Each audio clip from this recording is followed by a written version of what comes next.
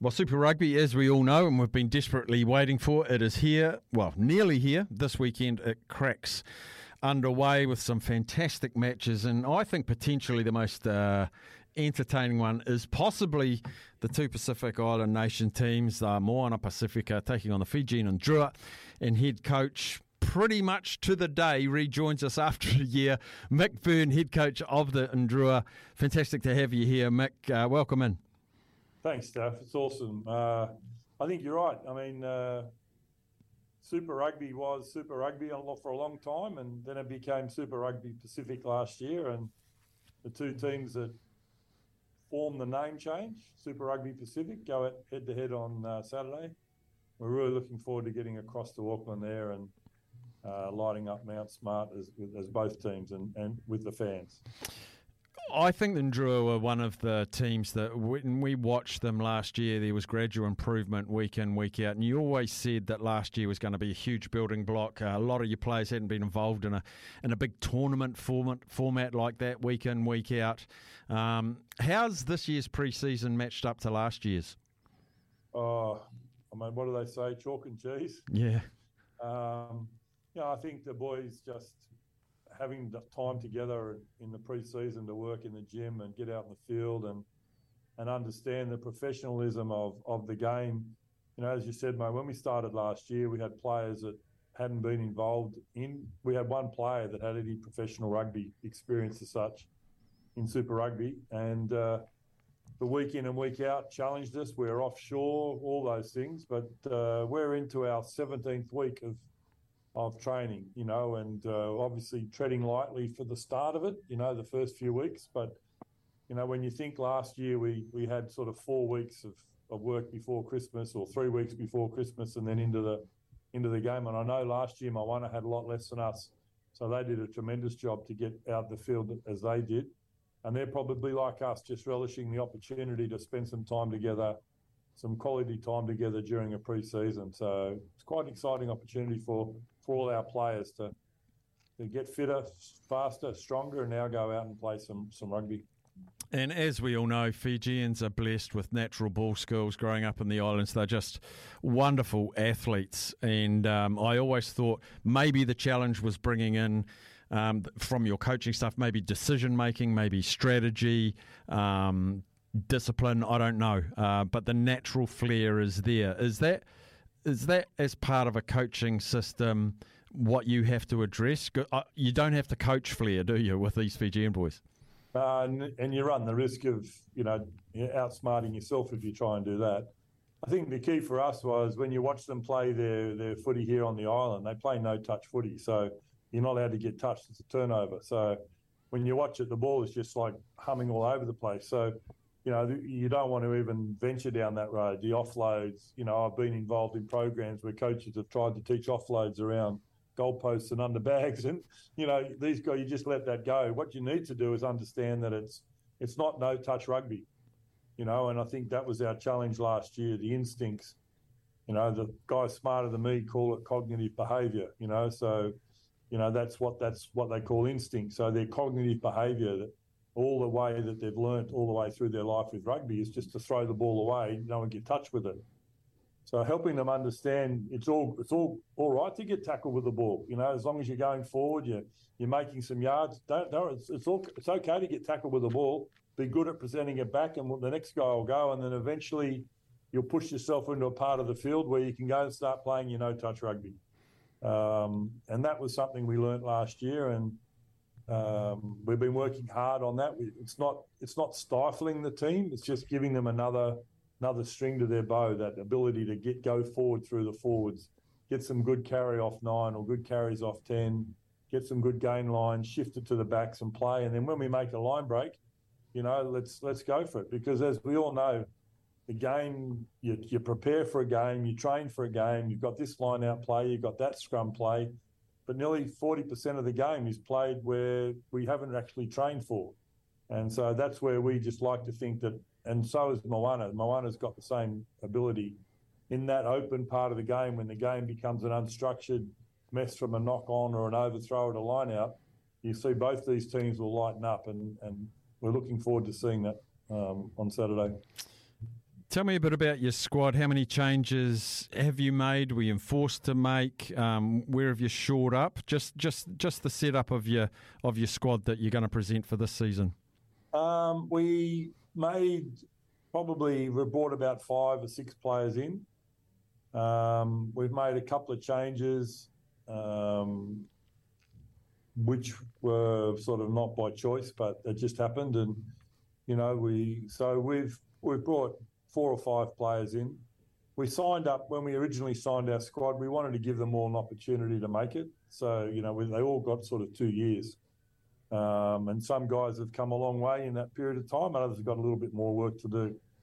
But we didn't want to change after year one because these guys had no experience. So we've got to see how they grow from that year's experience, see what improvements they're putting into their game on and off the field, because it's a big challenge, professional rugby off the field. And we've seen some really good improvements with our squad. So we didn't think we'd have a big turnover of players. We've had 4 or 5. And what we also brought in 10 or 12 young academy players into the system. So brilliant. We're having a look at promoting them. We've got Levi Natave. We've already extended his academy into a full-time contract. And we're probably looking at another 3 or 4 with the opportunity this year of bringing them in. So that's going well for us as well. You're probably not at a luxury resort on the east coast of Australia this season as your base. Where are you based? Tell us a bit about your camp. Yeah, we're based in Langalanga, which is the first suburb as you go past Nandi Airport out of the city. So we're basically right next to the airport. We've got a big warehouse that we've put in. It's a fantastic gym we've put in here. It's one of the best gyms I've ever worked in. Wow. So we have the luxury of building that from scratch. We've got about 12 square metres of jiu-jitsu mats down. We've got a players' lounge. We've got a team room. We've got a medical area. And so, yeah, we've got a really good base. We don't have a training field at the moment. We're just shifting between a couple of fields, but we've got land out the back here that we're turning into a football field. The post went up 2 weeks ago. The graders are in today. We expect that'll probably be ready in 5 to 6 weeks. But at the moment, we're shifting ourselves between, for those that have been to Fiji and trained, there's an international school which has a good field. And then there's Prince Charles Park as well. I'm not sure if that's been renamed King Charles Park yet, but Prince Charles Park.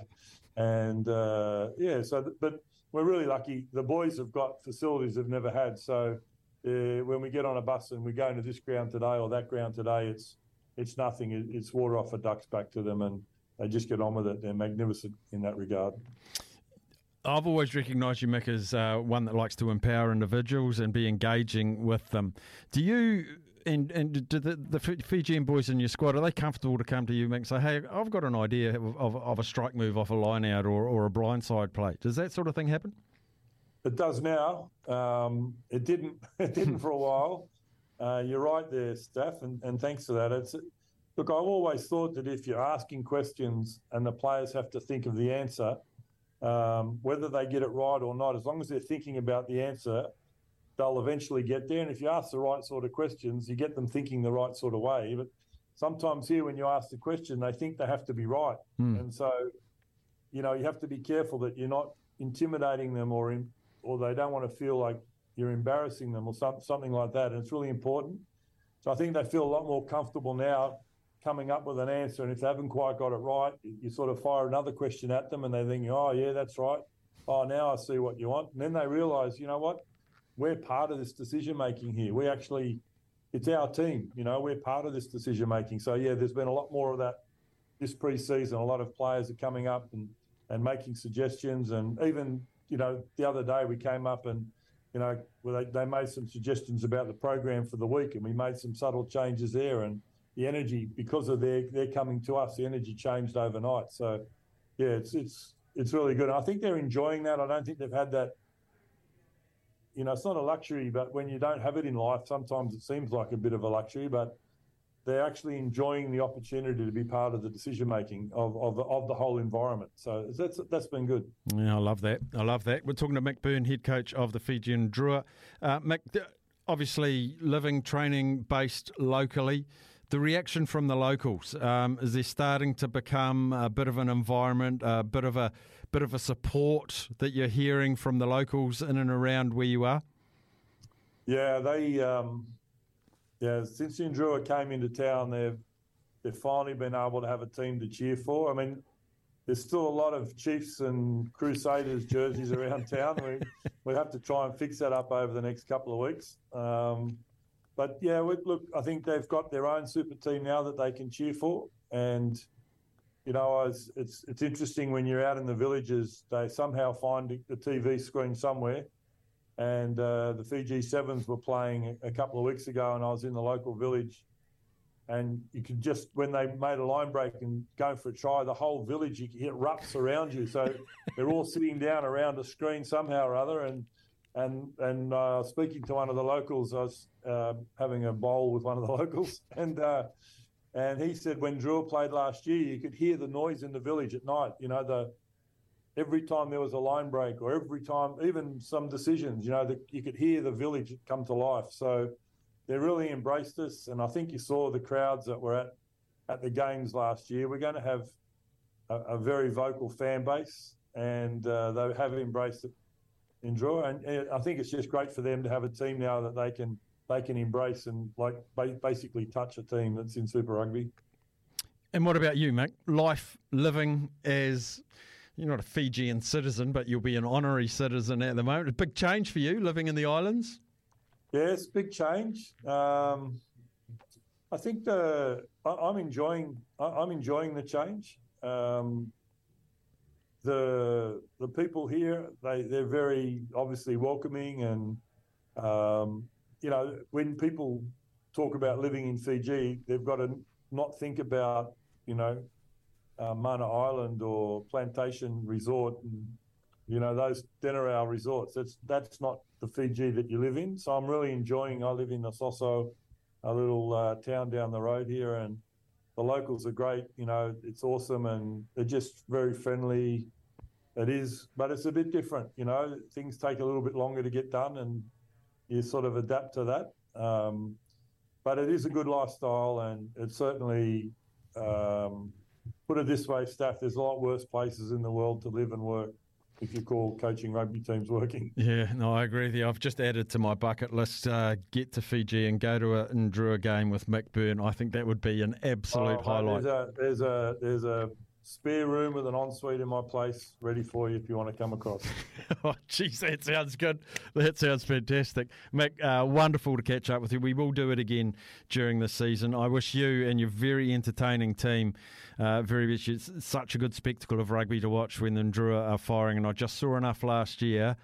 With a little bit more time on the paddock, we're going to see something special. I think you're going to have a good season, Mick, and I really hope you do. Thanks, mate, and appreciate your words. And we're looking forward to giving our fans something to really cheer about. Brilliant. Mick Byrne, just such a wonderful man, and I really hope both Moana Pacifica and Fijian Drua build on last season, a good settled pre-season, and as Mick said, it was a hurried pre-season last year, and they're sort of on the back foot from the get-go. But they sound a lot more harmonious, a lot more up for another professional season, so we do wish all teams, but I've got a special little soft spot for the two Pacific Island teams, which is where Super Rugby Pacific got its name. A little bit more encompassing, and I think they bring a bit of colour, a lot of flavour to the competition as well. We've just gone 20 past 1. If you still want to have a guess in our, what are we going to call it, our Thursday picking bonanza, you can still text through 8833, Temper Beer Post text machine. Who's going to win by the biggest margin? Which team is going to have the biggest win in the weekend?